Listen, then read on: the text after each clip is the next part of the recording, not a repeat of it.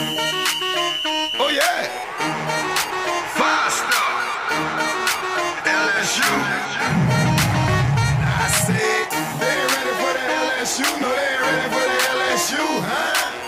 They ain't ready for the LSU. No, they ain't ready for the LSU. What's up, everybody? Welcome to episode number 20, Big 2-0 in the Tigers Avenue. We're really excited today. We got a special guest on with us, Mr. A.D. himself. What's up, A.D.? Nothing much, man. Just excited to be on with you guys. For those who don't know me, I'm A.D. or Adrian on Twitter at Perkins 2113. Just a big time LSU fan. If you know about the Twitter Spaces, I'm constantly in those. So yeah, I'm just always Twitter posting Space stuff about specialist. LSU. yeah. Twitter Space Specialist, as Zach has coined me. But I'm always in those and just love talking sports in general. Love talking LSU. So I'm ready to have fun. So let's get it. Yeah, man, let's do it. Look, for anybody who doesn't or hasn't heard AD much, we had to get him on here. His knowledge is pretty impressive when it comes to LSU sports and recalling certain things. So we had to get him on here and get his thoughts on a few things that we've been discussing lately, namely the basketball team. Tough loss on Saturday. Go to Columbia, South Carolina, and you drop one you really needed to win that game in Columbia to kind of solidify yourself in the seed that we had. Because I feel like if we were to beat South Carolina, beat Missouri, we still end up with that 6th seed. But now that you lost to South Carolina, it feels like you need to win one of the Kentucky, Arkansas, Alabama games to move yourself back up. Because if you lose to South Carolina, beat Missouri, and then lose the other 3 games, you probably drop to a 7. So we're going to see how that looks. But as of right now, I mean, that's a tough loss. It really was. It was one we really needed to have. The comeback from we were up 14, and the fact that they came back and beat us is kind of inexcusable. And we'll get into all of that. So, AD, go ahead and kick us off on your thoughts on the game. You know, what did you see? What did you not like seeing? Give us what you felt about it. Well, the number one thing is the you can't go if you want to be the kind of team LSU has the potential to be and wants to be. You can't go to South Carolina, get up 14, and let them back in the game. You have to snuff them out. You have to put them to bed. And the fact that you didn't do that is one thing. But this game to me was just as much on the players as it is what I think is the ultimate Achilles heel of this team, which is offensively. You can't, if you make half of the free throws you miss, you probably win by 3 or 4. You, as a team, this game was just, it different. It was different than the Ole Miss loss, which is one they shouldn't have lost, the Vanderbilt loss, because it was like they lost in a way. Let me ask y'all a question. Have any of you ever heard of this guy, Cousinard? Never. I didn't know Cousinard. Nobody knew who this dude was, and he almost quadruples his average on us. Like, what? And, Reagan and Zach, you've heard me talk about this a bunch. Will Wade's ultimate problem is his offense or lack of a offensive flow. I brought it up a bunch of times. I was watching the Oregon-Arizona game late last night while I was in one of the spaces. And when you saw Arizona's offense, the movement, the way the ball moved, these dudes were getting shots. And I'm not talking about, 2 seconds left on the shot clock, Pinson making a desperate drive or Murray putting up a desperate 3.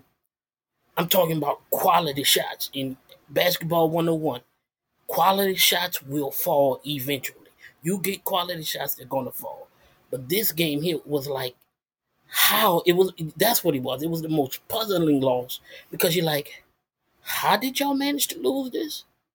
And that's what it was with this one. Like, as far as the Will Wade thing goes, I am a Will Wade fan. He recruited like no basketball coach since probably Dale Brown. But there is something fundamentally wrong with the way we play offense. There is. Will Wade, for all the offensive talent he's had here, he's never had great offense. I said this one time. What play could Phil Jackson call that was better than give Colbert Mike the basketball and get out of their way? And that's what it was that Will Wade had. He had Javante Smart, Trenton Wiseman, Cam Thomas. Cam Thomas is cooking right now in the NBA. Yes, He's sir. putting up 20. He's winning games for the Nets. What play could he call that was better than give Cam the ball and move? So he's never had great offense. He's had great offensive players. So now you're at a point where you don't have those dudes that could go get you a bucket at the drop of a hat. What is your offense going to do? You don't have good offense that produces good shots. You get Efton Reed a couple of baskets in a row. There's nothing in the world like a big man that can score with his back to the basket. But you give him 2 baskets in a row, then you don't see the ball again for another 15 minutes. It's just that offensive thing is the ultimate Achilles heel. This South Carolina game was puzzling on so many different fronts because Cousin Hard had the game of his career, literally. Like, look at his stats. He literally had the best game he ever had. You get up on the team that you are better than. This is not homerism or anything. Like, you are better than these guys, and you lose the game. That's hard to deal with. Yeah, man, and that's one of the biggest things that I like. You were absolutely right when you said this is different than an Ole Miss loss. This is different than the Vanderbilt loss because, I mean, you were without Pinson in those games. And in this game, you have Pinson, the one who's going to move your offense and make things happen, even though, that guy isn't there who's just going to get you a bucket at any moment. The offense is, hard at sometimes, and without Pinson, it's really hard to get a bucket. But this game, you had Pinson to facilitate things and whatnot, and you still scored in the 70s, and you still lost. And typically, when LSU scores in the 70s, you win that game. Yeah, it's just, like a lot of times, and I'm being honest with you, sometimes this offense is like, goodness, it's like pulling teeth to watch. And it's like, oh my God. But this game here is like, I think we've been saying for like the last couple of weeks, we get 75, ain't no way we lose it. But we got 75. We got 75 and we lost because this game here was about, I think it was an equal kind of distribution because you made 3-4 free throws, ball game. You win by 2. You stop a guy from going off on you for 33. You hold him to just 8 less points. You win this game pretty decently. So this game here was probably more troubling than the other losses because you had, even though without Pinson, you're still better than Ole Miss. But you lost that game, you didn't have Pinson. I can give you that. You're better than Vanderbilt. You lost that game without Pinson. Okay, you were fully healthy. Nobody was out against South Carolina. What happened? And that's really what happened. So, Zach, go ahead and give your thoughts on it as well. What did you see maybe that we haven't mentioned yet? I know you had some criticism on the final play there specifically. Some people said, I can't see that Will Wade drew that up like that. I can't see that was the way he drew it up. Do you think it's what he drew up? And if it wasn't, why did it happen? And if he did draw it up, why did he draw that up? Yeah, so I don't really think there's much that I can comment on that y'all haven't already about the game. It was very disappointing. It's inexcusable with having everybody in and healthy. So yeah, my biggest criticism is the end of the ball game. I don't understand how Tara Eason does not get a touch. As I mentioned on the last podcast, he has been the driving force of this team. Yes, Pinson has helped facilitate the offense, but in the games that Pinson was out, and you won. And even in the games that you lost, the player that was keeping you in those games and winning you those games that they won was Tari Eason, without a question of the doubt. And so it was confusing to not see Tari touch the ball at the end. Now I'm talking about the possession before the Hail Mary that they tried with a second and a half left. I don't believe that's what Will Wade drew up. If it is, I'm going to have to do some more digging to see if that's what he drew up. Maybe it was, maybe it wasn't. I don't think that's been released yet on if he drew it up. I wasn't able to listen to the post-game press conference because I was at work. But I know whenever it happened, I was keeping up with it on my phone on the ESPN clicker. I messaged you, Reagan. I said, "Did Tari touch the ball?" You said no. And I was like, that's a mistake. So there's more diving I have to do into this, but you have to give him a touch. I at least think if that was not the play that he drew up, what was the play? I want to know.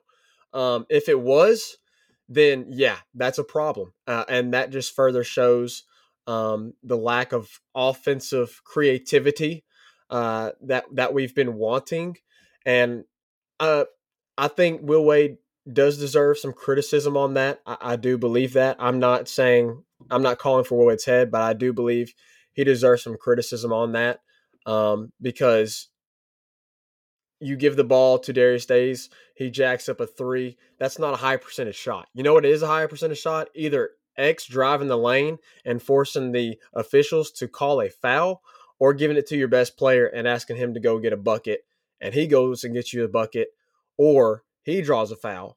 And even if he misses the shot, I'm fine with that because that's the best player taking the bucket. One thing about that, like I saw a lot of people saying, "Why are you going for three in that situation?" To me, that's picking at straws. That's semantics to me, because whether you go up one or two, you need to hit a shot. I have a problem with if that was the play he drew up, not even the execution, because they executed it perfectly. That was a good shot. I have a problem with the decision that Darius Days is the guy that takes that shot.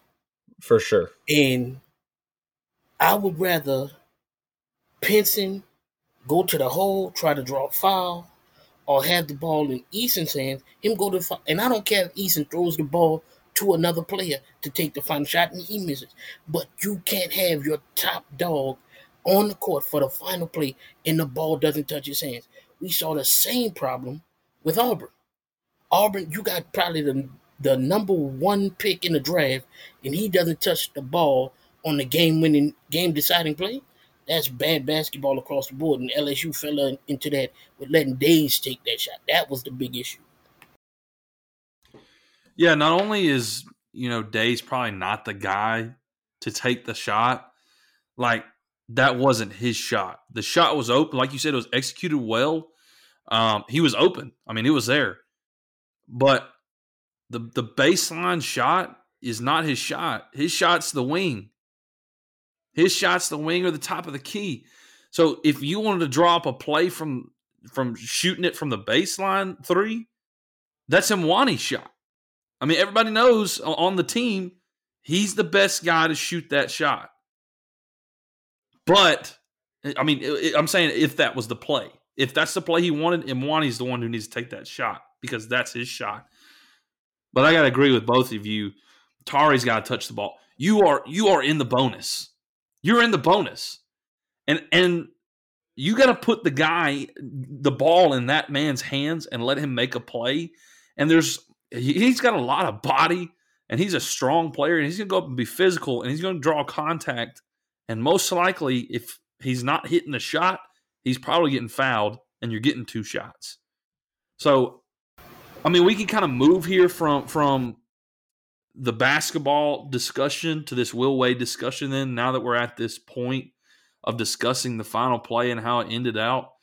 So, with the way this ended, what type of – because I think we all agree that there's some criticism that needs to be made. But I think the issue with LSU fans right now is how harsh the criticism needs to be. Like some fans, of course, are Will Wade lovers. I mean, I like Will Wade. I do. I mean, he revitalized the program. He is a tenacious guy who brings an energy that a lot of people don't have. But I'm not one of the also like some of the people feel like they're trying to call for his head. But there's also some LSU fans that think he shouldn't have any criticism at all. So I think there's got to be a healthy balance there. So I mean, what are y'all's thoughts on how Will Wade should be criticized, and I guess to what degree?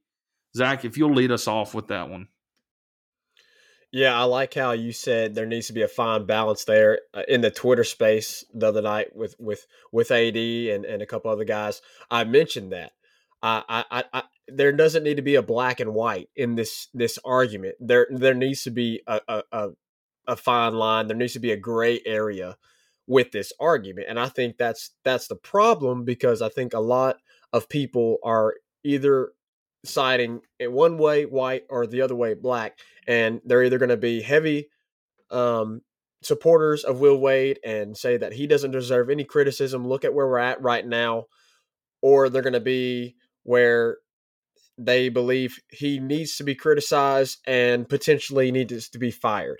You need to find the balance. You need to find the happy medium with that discussion. I agree that he needs criticism. When you recruit at the level that he has recruited at, you are only going to raise the expectation of the fans. And Will Wade knows that. He's not oblivious, right? Will Wade, and I fully believe that Will Wade knows that he probably is going to face criticism, or if not, that he probably deserves criticism because of what has happened on the court, right? Especially against South Carolina this past Saturday with everyone healthy. There's no excuse now. When Pinson was out, there was an excuse, but now there isn't an excuse. And so I don't think Will Wade is going to shy away or act like nothing is fault. You have seen Will Wade be very meticulous and become upset whenever he knows his team is not performing and they're not getting things done that they need to. And he's even placed that on himself. He has. Go back and listen to the post-game press conferences where they've lost ball games. Will Wade has placed that on himself. So yes, I believe he deserves the criticism because of where the program is at now and the expectation of the fans and the administration. But I also don't believe that we need to think that the sky is falling, that this program is going downhill, and that Will Wade needs to be let go because that's an overreaction. So that's my take on it. I'm very interested to see moving forward what is going to happen. You know, how do they adjust from this? They have some big games coming up against Kentucky and Arkansas. You've got Missouri and Alabama at home. If you win the games at home and then you go out and you win one of those big road games, you know, a lot of this is quieted.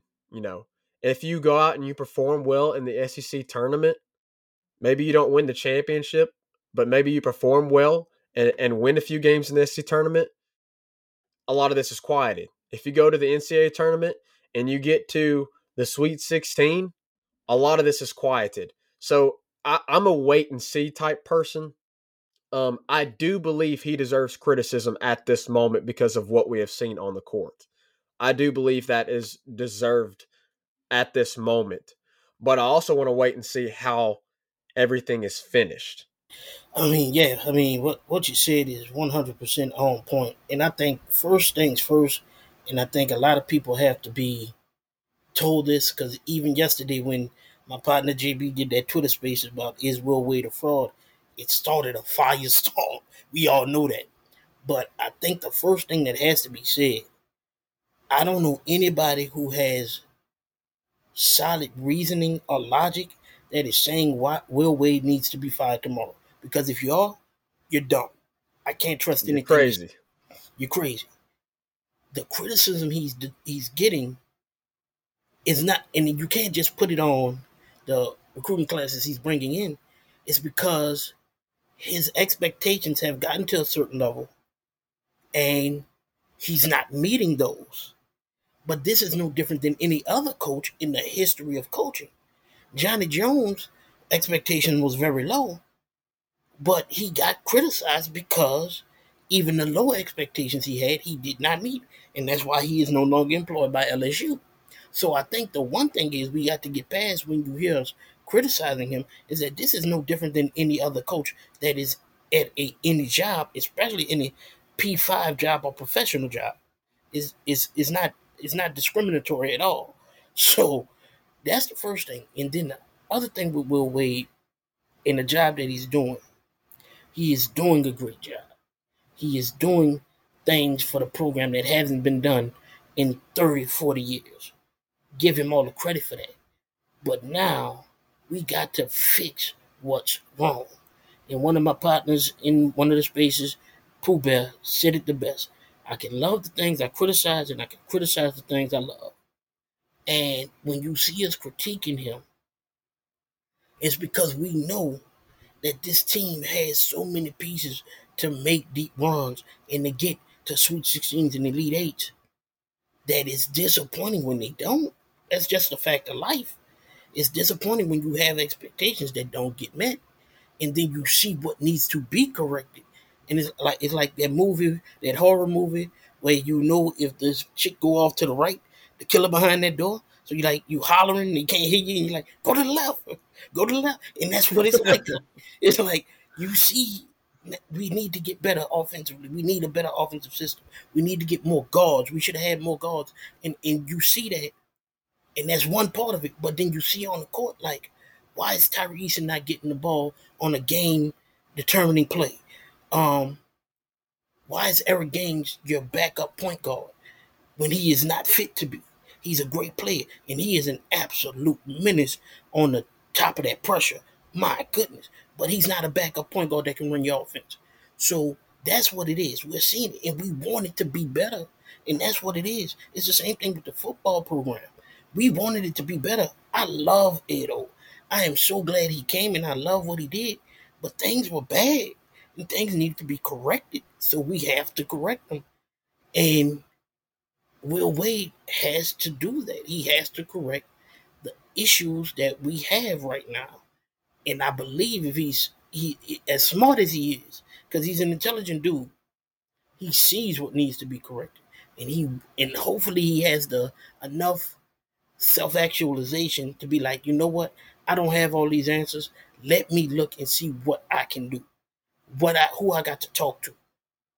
Whatever I got to do, let me do that. And then get this team to where we believe it can be. Because the ingredients are there. The ingredients for a great meal are there. We just got to get the chef to put them all together. Yeah, there's no doubt. And I think that I think we forget, or maybe we don't forget, but maybe we don't listen as intently to some of his post game things, and even just his regular press conferences, because he kind of there was, I can't remember which game it was, but it was after the tough stretch when we had lost 6 of 7, and he said, I'm 38, 39 years old, I'm learning these things, and he said, the last few years, I had our offense going, and we couldn't figure out the defense. This year, I got the defense. We got one of the best defenses in the country this year, but we don't have the offense. And he said, now I know the formula to both, and I probably overreacted this year getting too many big guys because I knew we were too small defensively last year. Okay, so now we got too many big guys, and we need some more shooters. And I think we're fixing to see Will Wade. And so this is why I think the idea of firing him is ludicrous, because he literally knows, okay, I had this, and it was great offensively. Now I have this, and it's incredible defensively. Let me merge it together. I mean, in all honesty, we may not even be having that discussion if Adam Miller doesn't tear his ACL before the season starts. I mean, because that's your point getter. Like, that's the dude who's going to get you buckets, and we don't have him. and I mean, this may be a biased opinion, but I truly think if Adam Miller plays all season long, we're probably a top 3 seed. We're probably one of the best teams in college basketball because the potential we have right now with the team we have now without Adam Miller could be a 3 seed based on what they've done this year. You add Adam Miller to the mix, I think it's almost like common sense that you're a 3 seed or higher. So, I mean, maybe he had the piece, but the man can't help the dude tore his ACL in practice. Yes, criticism needs to be had, but listen to what he's saying. He knows he has this problem. He knows he has that problem, and there's clear changes in making an effort to correct the problem. Last year, we got bullied in the paint all the time because Darius Days was playing your 5, essentially like all year long. And this year, he goes out and gets Efton Reed, and you got guys like Tari Eason and Jarrell Colbert and Bradley Azuaro. You got big dudes and plenty of them, but you're short a shooter. You're short a point getter.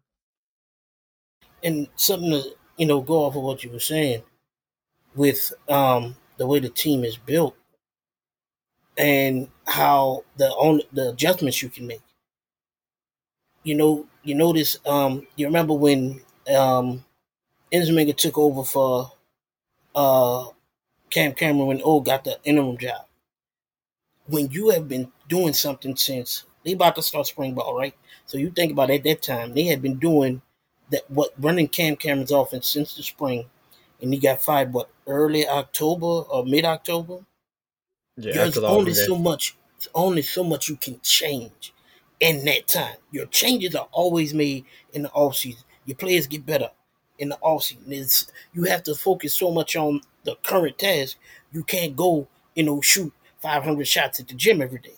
So the level of change within the season is not going to be that great. They might get better at some things. They might marginally improve here or there, but it's not going to be this drastic shift. So to think that it's going to happen this season is being unrealistic. But the changes that he needs to make, he sees what he needs to do. I believe he sees what he needs to do. And now it's about, okay, we see what we need. Let's go and do it and implement it and get it so we can be, those teams talked about, like where an Elite 8 run is almost, they're going to be there. A Sweet 16 is going to be like, unless you're going to be in the Sweet 16, where they're going to be talking about us and what we can do is like, will they make it to the Final Four? Can they get to the championship? Can they win the championship? And that's what the potential of this team is. And the Adam Miller point was spot on because he changes so much for them. I mean, there's a lot to obviously that can be addressed and changed and whatnot. So I think you hold on, obviously, for another year to see what Will Wade can do because you're going to get a guy like Adam Miller back and whatnot. So, all right, let's move from the hardwood here and let's get to the diamond. Holy smokes. The baseball Tigers opened up in a big way at the box this weekend. I mean, let's not get too excited. It was Maine. Not to discredit Maine by any means, but when you score 51 runs in 3 games, it's impressive. And by far, I think the most impressive thing, I mean, this may be crazy considering all the runs we scored, but Blake Money was money. That man was incredible on Friday night. I don't care who the opponent is. When you come out throwing gas like that and you put up a double-digit K on the board for the night, and you're sitting in the 6th inning with less than 70 pitches, you just had an incredible night. So, Adrian, would you give me your thoughts, right off the bat here for the opening series of Jay Johnson's era? I don't know how you could be disappointed. That's impossible. But on the Blake Money point, for him to have 10 Ks with 79 pitches total thrown, not 79 strikes, 79 total pitches thrown, that's unbelievable. That's efficiency at an unreal level. Like, if he was able to keep that up, he would go down as the single greatest pitcher in the history of baseball to keep something like that up. It is But the impressive. thing is, I'm most excited about is I know it's Maine, and I don't expect 51 runs in a 3-game series. But what was Jay Johnson's niche, claim to fame? His ability to create offense and hit. And everybody, when you have something that is what you're known for, and you're coming into a new situation, for you to that all that excitement in momentum gets derailed if they come out there and play a 2-1 game against me. Because you're gonna be like, where all this offense at? If they scored a total of like 6 to 8 runs this whole series, you'd be like, I don't know about all this. But for you to come out and I expected like for them to come out of this series with like 15 runs scored total, that's a good average. But for them to go so far beyond anything that is realistic and put up 51 runs, I mean, the only thing that's almost like a football team scoring 63 to 70 points a game. Like that's astronomical. So, and I think, and didn't they score more every game? Because they scored 13 the first night, they scored 17 yesterday, and they scored 21 today. Like that's unreal. And the thing that I'm getting excited about is not that I don't care that they did it against Maine. They're supposed to beat Maine bad. Maine and them should not have close games. But it's for him to come in and say, I am a hitting coach, I am an offensive guy, we're going to score runs and do that, that is what it's like. It's not about, uh how they did it, is about what they did. They did what he said he was going to do. He was going to put up runs. He was going to use this lineup and get a bunch of crooked numbers up each inning. And that is what I'm uber excited about, because LSU has always been known for its offense in baseball, gorilla ball, and you think about all those guys that have come through the lineage of, probably if not the best blue blood baseball program, the only one that's up there with us is USC. So to have those guys like Joe Bear, Dylan Cruz, Trey Morgan, just come out there the first 3 games and rake, and I'm not expecting this against Vandy. No way. I'm not expecting this against Ole Miss. But to do that, number one, to do what you said you were going to do, and to also do it against a team that you were supposed to do it against, that you had to do it against, and none of these games be close. I loved it. It was he couldn't have asked for a better opening weekend. This would be what he did would be the equivalent to LSU going out and beating Florida State in the opening game, 42-14 or 42-17. Like that couldn't have been a better opening for that, and it couldn't have been a better opening for him. I'm excited about LSU baseball. I really am. Yeah, I agree, AD. I mean, the offense was fantastic. I mean, they were just mashing the ball all over the place. I got to watch most of all the games this weekend. I got to watch the entire game today on Sunday, and man, they were just.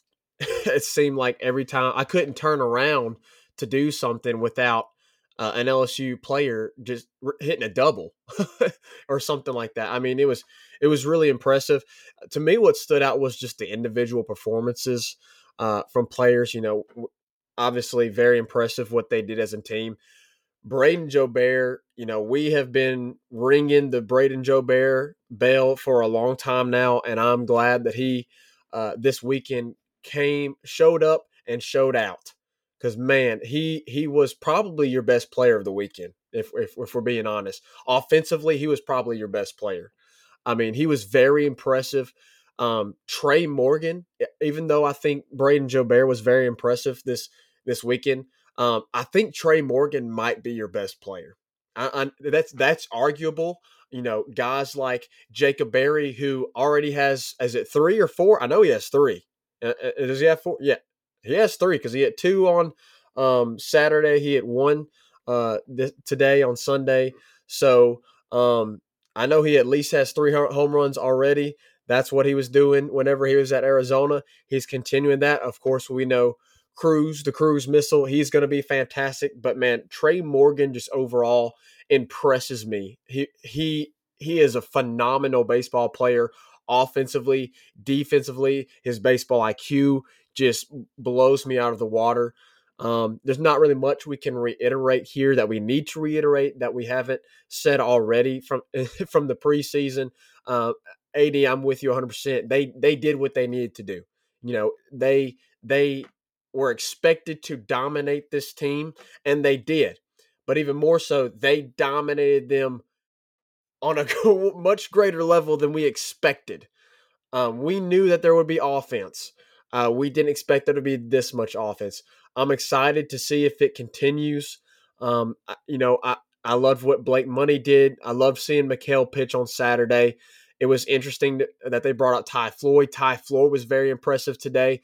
The pitching staff was for the most part really good this weekend. I know Schaefer had a rough outing today, but I'm really excited moving forward, and we'll see on the next game if they can continue. No, they've been moving up, like you said, AD. Maybe they're going to score 25 in the next game. Who knows? Yeah, I mean, we're gonna learn more about the baseball team on Wednesday.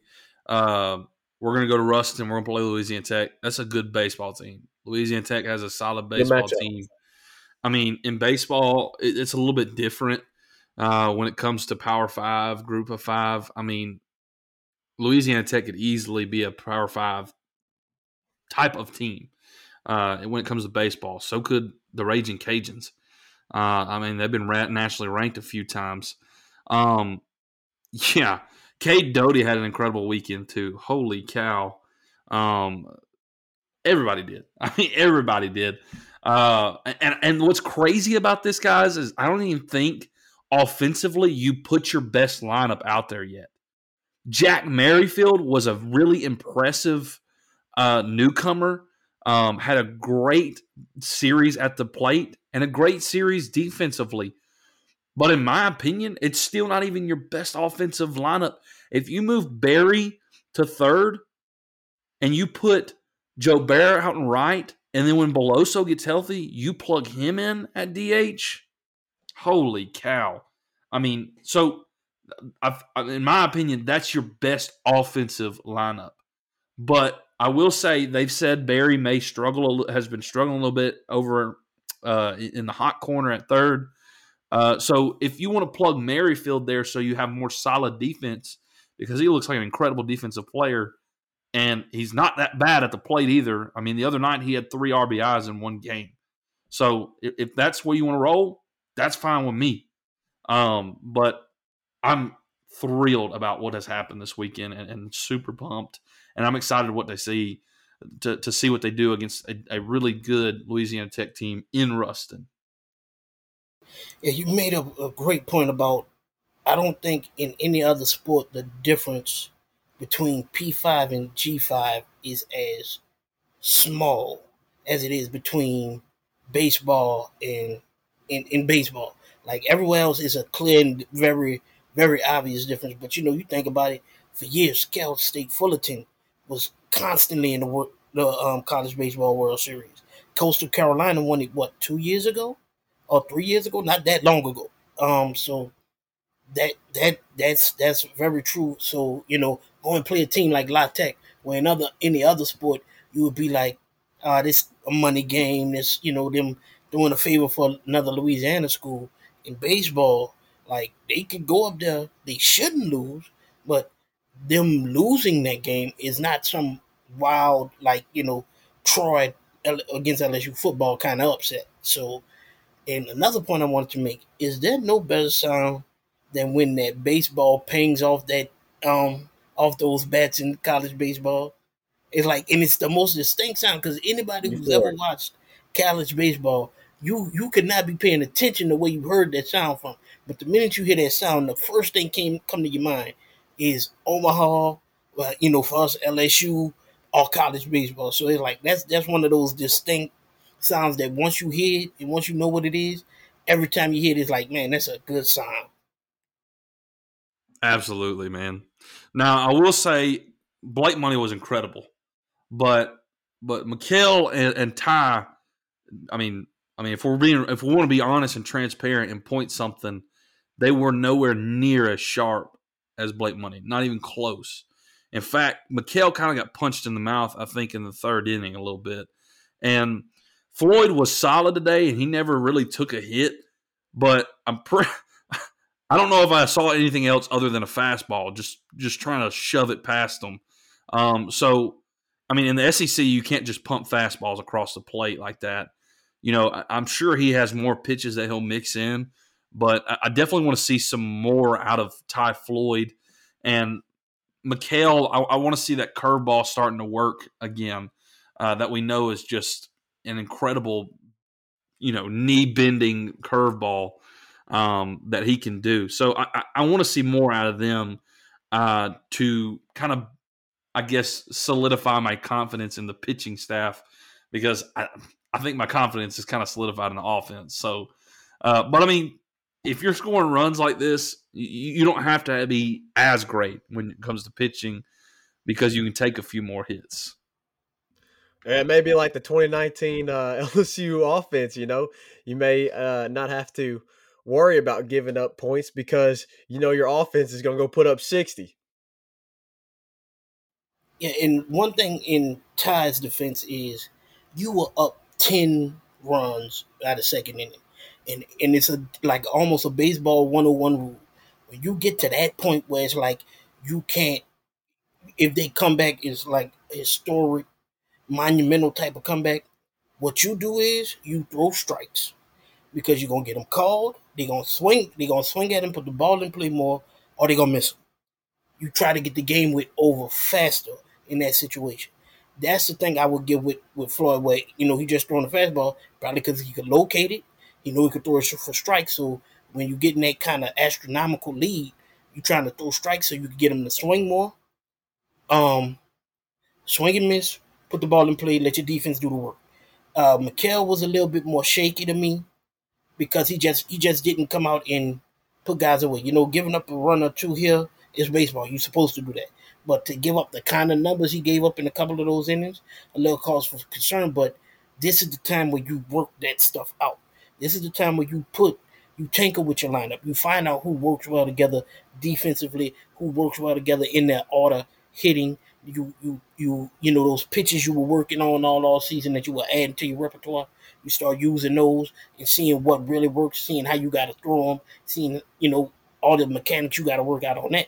So that is the cause for concern. You want to see you would like to see Mikhail especially as a starter, not give up that crooked inning, those crooked numbers. But this is when you do that.